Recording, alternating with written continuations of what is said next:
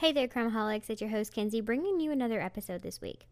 On this episode of Crimeaholics, we actually got this case suggestion from one of our favorite podcasters named Christy Warren. Christy Warren is a host for her show, Firefighter Deconstructed. I highly recommend you guys to check out Christy's show.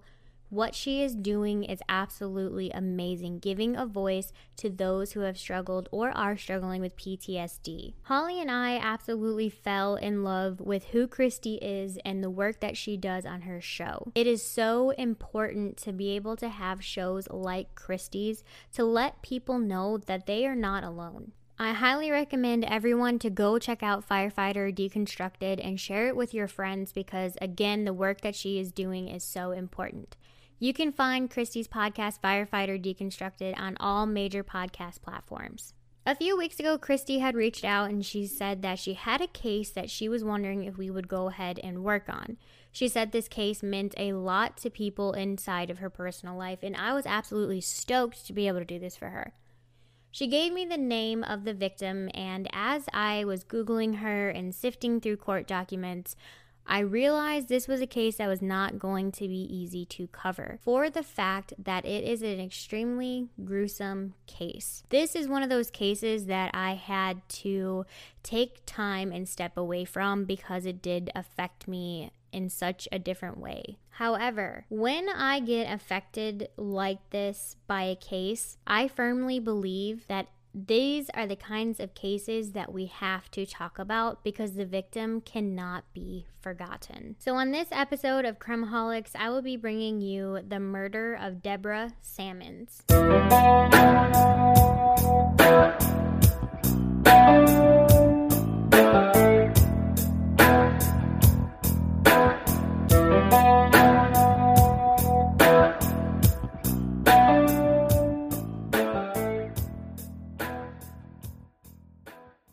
Before I get started on the case of Deborah Sammons, I want to go ahead and give a little bit of a trigger warning and let you guys know that this case does talk about sexual assault.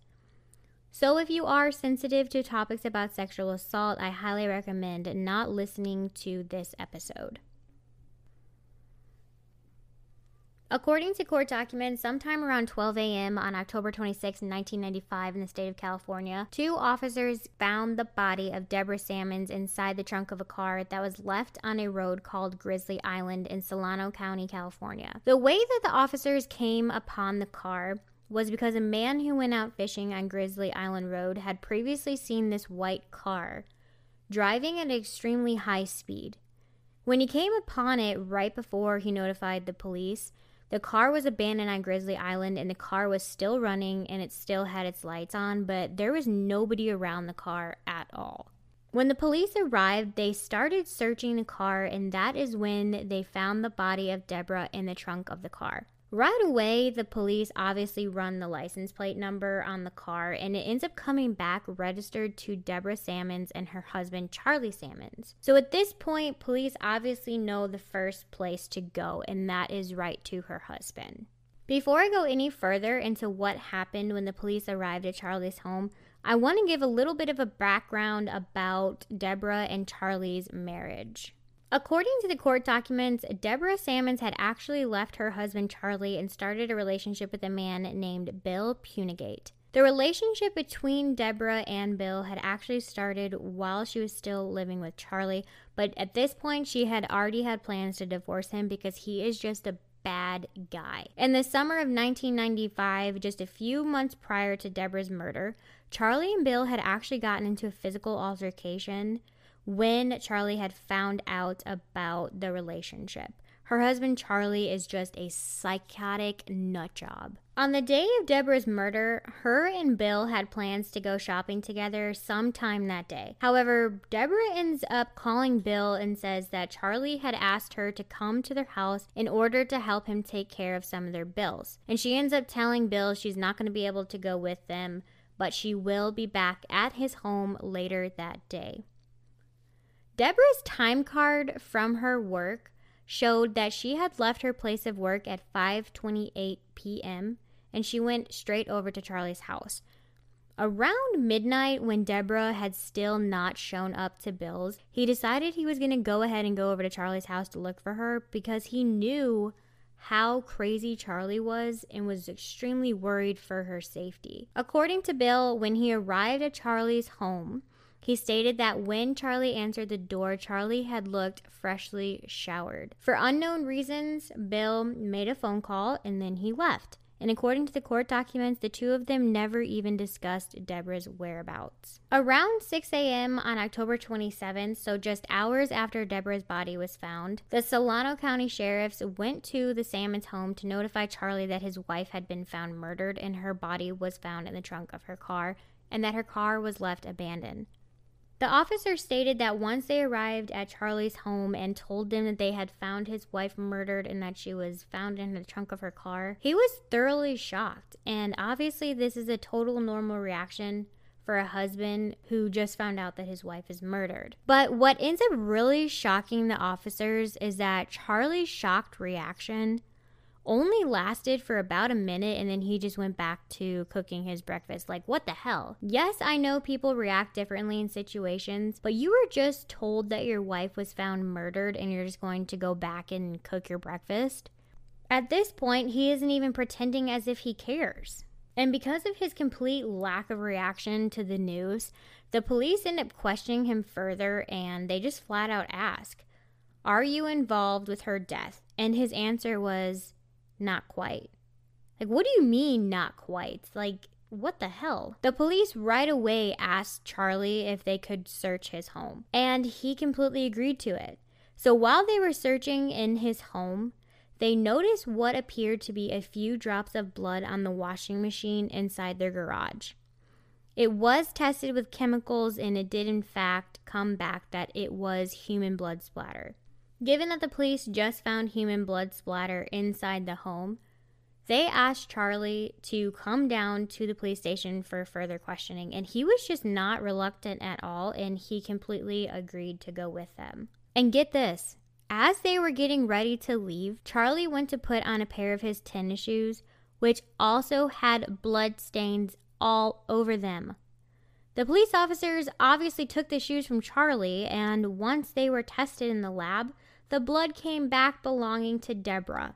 Her husband is just blowing my mind at this point because it's really as if he does not care, he does not show remorse, and it's not even like he's trying to cover anything up. It's literally as if he has this cocky attitude like, "Yep, I did it, I murdered my wife." It is completely obvious at this point that Charlie is the one responsible for Deborah's murder. So while he's at the police station, he ends up giving a complete breakdown of what happened to Deborah on the night of the 26th.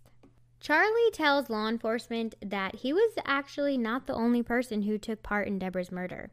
He tells law enforcement that the person that helped kill Deborah was a man named Robert Bacon, and he had met this man through Deborah's daughter, and that this man had helped him paint their home about 3 days prior to Deborah's murder.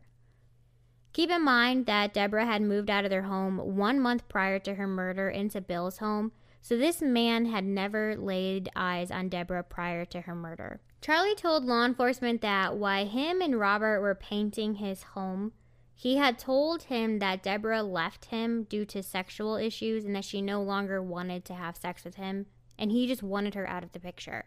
Charlie says then Robert turns to him and says, "I can get rid of her for a price," which Charlie says to law enforcement, "I really honestly thought it was a joke," because he was laughing when he said it. According to Charlie, on the night of Deborah's murder, she came to his home around 6 p.m.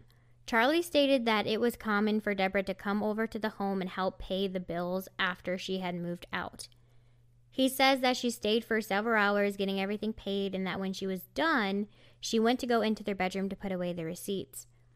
Charlie knew that Robert was in their room hiding at the time, but he states that Deborah went into the room and she let out this light shriek, but he waited for a few minutes and then ends up calling out her name, and when he did not get a response is when he then decided to go into their room and check on her. He is literally acting to law enforcement like he did not know that Robert was in their room. When he goes into their bedroom, he says that he saw Robert severely beating Deborah. And then as he was in there, he ends up grabbing Deborah by her neck and was choking her. Charlie states that Deborah was severely bleeding from the side of her head, and this poor woman was begging Charlie to help her, just begging him to save her life. And Charlie says he just turned to the man and asked him what he was doing. And then he states that the man pointed a gun at Charlie and told him to go back into the kitchen.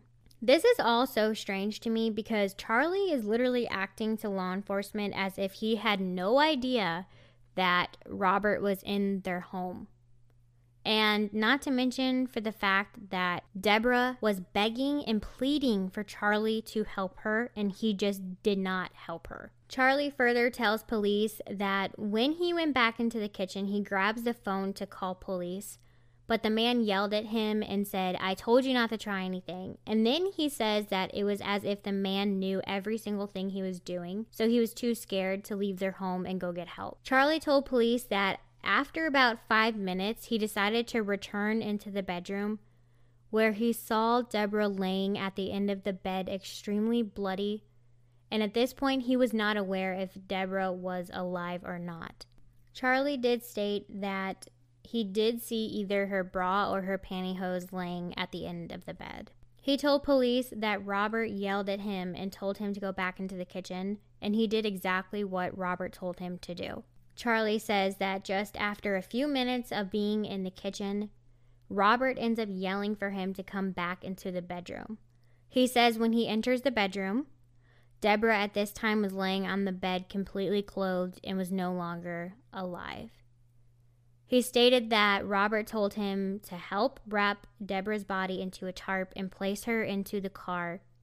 And Charlie said he did just that. He stated that Robert told Charlie to come up with a place where they could put her and her car, but he was hesitant because he said he was feeling guilty. But he says that Robert ends up pointing a gun at him, so he quickly tried to come up with a place to go. And that is when he came up with Grizzly Island because he was a little familiar with the area where he had towed cars from, and he said that there would not be a lot of people around. According to the court documents, Charlie stated that he showed the man the way to Grizzly Island, and they ended up taking 2 separate cars, so that way then they could leave the area really quickly. Once they got there, Charlie stated that they were going to try and submerge the car but were unsuccessful, but they did manage to drive Deborah's car off the side of a bridge towards the water. After they drove her car off the side of the bridge, the 2 of them got into the other car, and Robert said, "Let's go and I will clean up the mess." After Charlie told the police exactly what happened, they went and arrested Robert Bacon and brought him in for questioning, and he gave his version of what happened. In the court documents, I found this statement that Robert gave to the police, and they wrote it up. So I am going to read that statement that they wrote word for word. The defendant stated he saw Deborah arrive and was immediately attracted to her. He overheard Deborah and Charlie in the kitchen discussing their separation. Deborah told Charlie she did not want the house, but she also did not want other women living there because they would take things that belonged to her. Charlie then went into the garage, which the defendant took as his opportunity to check her out. The defendant stated that after a conversation that lasted only about 5 minutes, the next thing he knows, him and Deborah began to have sex. Charlie did not interrupt them, and after they had finished engaging in sex, which took no more than 15 minutes, defendant went back outside to continue painting their home. About 15 minutes later, Charlie yelled for defendant to come inside. Charlie had blood on his hands, his shirt, and defendant knew exactly what happened. Defendant went to the bedroom and saw Deborah's body laying on the bed. Based on his prior conversations with Charlie, defendant assumed Charlie had killed her because they were separating and she was going to take everything. Charlie told defendant that if he did not help him move the body, Charlie would call defendant's father and tell him that defendant had just killed Deborah. Defendant and Charlie then moved body onto a tarp. Defendant got Deborah's blood on his shoes when he stepped on the tarp. Charlie tossed something into the fireplace, which might have been rags or a blanket or a sheet. Defendant eventually admitted that he helped Charlie to burn Deborah's underwear and to clean the bloody sheets. They put the body in the trunk of the red car, which Charlie drove. Defendant followed in the white car. At some point, they stopped. Charlie switched the body into the white car, and defendant tried to drive the car into the water, but it got stuck on a big dirt hump. After this, Charlie drove the defendant back to his home. At some point while at Charlie's home, the defendant washed his clothes in the washing machine, which is how the blood ended up onto the washing machine. So if you compare the two statements given by Charlie and Robert, it is extremely clear they know exactly what happened to Deborah and what they did, but they are blaming each other for what happened. After Robert ends up giving his statement to the detective left the room, but he decides to go ahead and leave the video camera still recording. And Robert's just like a nut job, obviously, to begin with, but the detective stated that on the video, he sees Robert just getting into this heated argument with himself, and he's cussing and he's yelling and he's mad, and he's just really pissed that Charlie tried to pin everything on him. On October 28th, the day after Charlie was arrested, the sheriff's department ended up getting a warrant to go ahead and search his home. They found so much to be able to charge Charlie with her murder. In the master bedroom, they found numerous traces of blood, including a smear on the bed frame, a drop inside the dresser cabinet, a smear on the dresser, and small stains on the closet door. And inside the living room, they found small blood stains on the brickwork in front of the fireplace, and inside the fireplace, they discovered burnt fabric in the underwire and clasps of her bra. And in the kitchen, they ended up finding a single-edged wooded handle steak knife inside the dishwasher. Along with finding what was found during that search, I also did find the complete autopsy inside the court documents, but I'm going to give a small overview of what the autopsy said. But before I go any further, I want to go ahead and give a bit of a disclaimer that this autopsy does talk about sexual assault. So if you are sensitive to topics about sexual assault, I encourage you to fast forward through the next bit. The victim's body was clad in a floral print dress, a short sleeve blouse, and a half slip, but no other underclothing. It bore 3 types of injuries: strangulation, blunt force, and sharp force. The strangulation injuries consisted of multiple ligature furrows on the neck and hemorrhaging of the eyes. The blunt force injuries included a broken nose and lacerations on the eyebrow and the bridge of the nose. On the face, there was a rectangular bruising pattern, and according to the trial testimony of Dr. Brian Lee Peterson, who was the pathologist who performed the autopsy, stated that this matched very nicely with the general width and shape of the tire iron that had been found in the defendant's apartment. The shape force injuries included 2 stab wounds to the face and 2 stab wounds to the left side of the chest, one of which went through the lung and into the abdomen, and the other of which penetrated the heart, injuring the ventricle. According to Dr. Peterson, the steak knife that was found in the dishwasher at Charlie Salmon's house could have very well been the weapon to inflict all of the stab wounds. Elizabeth Ann Casinos, a sexual assault nurse examiner, performed a coloscopic examination of the genital and anal areas of the victim's body. Casinos discovered an abrasion or slight tear at the edge of the vaginal opening. This type of injury could be consistent with consensual sexual relations. The victim's anal cavity exhibited more trauma than the vaginal area. Past the sphincter, the anal cavity was purple and bruised looking on the right-hand side, which is consistent with blunt force trauma to the rectum caused by something being forced from the outside. Casinos did not offer an opinion as to whether the condition of the victim's genital and anal areas were the result of consensual or non-consensual sexual relations. When I cover cases like this, it is really hard for me to make the decision whether or not I should go over the autopsy.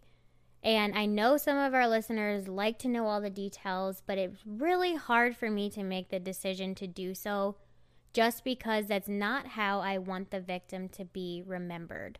But in this case, I felt like I needed to go over the autopsy in order for everyone to understand how horribly demented her husband Charlie and this man Robert was. Thankfully, Charlie Sammons and Robert Bacon were both charged with the rape and murder of Deborah Sammons. Charlie was sentenced to 25 years to life in prison, but because he is such a sick, demented, twisted piece of shit, he ends up getting the audacity to try and get paroled because, according to him, he served enough of his 25 years to life in prison sentence. But thankfully, his parole was denied, and Deborah's family says they would love to see this man die in prison. Not only did I want to cover this case because it hits close to home for Christy, and we wanted to be able to do this for her, I really wanted to go ahead and cover this case as well because all of Charlie's actions fall so similar to other domestic violence cases that we have covered.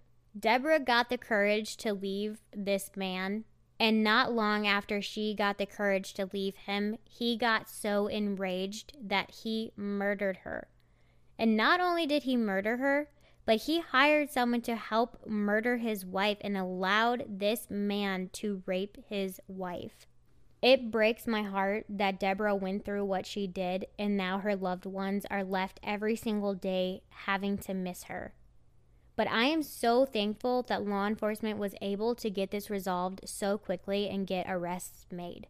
If you haven't already, I highly encourage you to join our Crimeaholics podcast discussion group on Facebook or follow us on Instagram, where we will have photos for you to take a look at.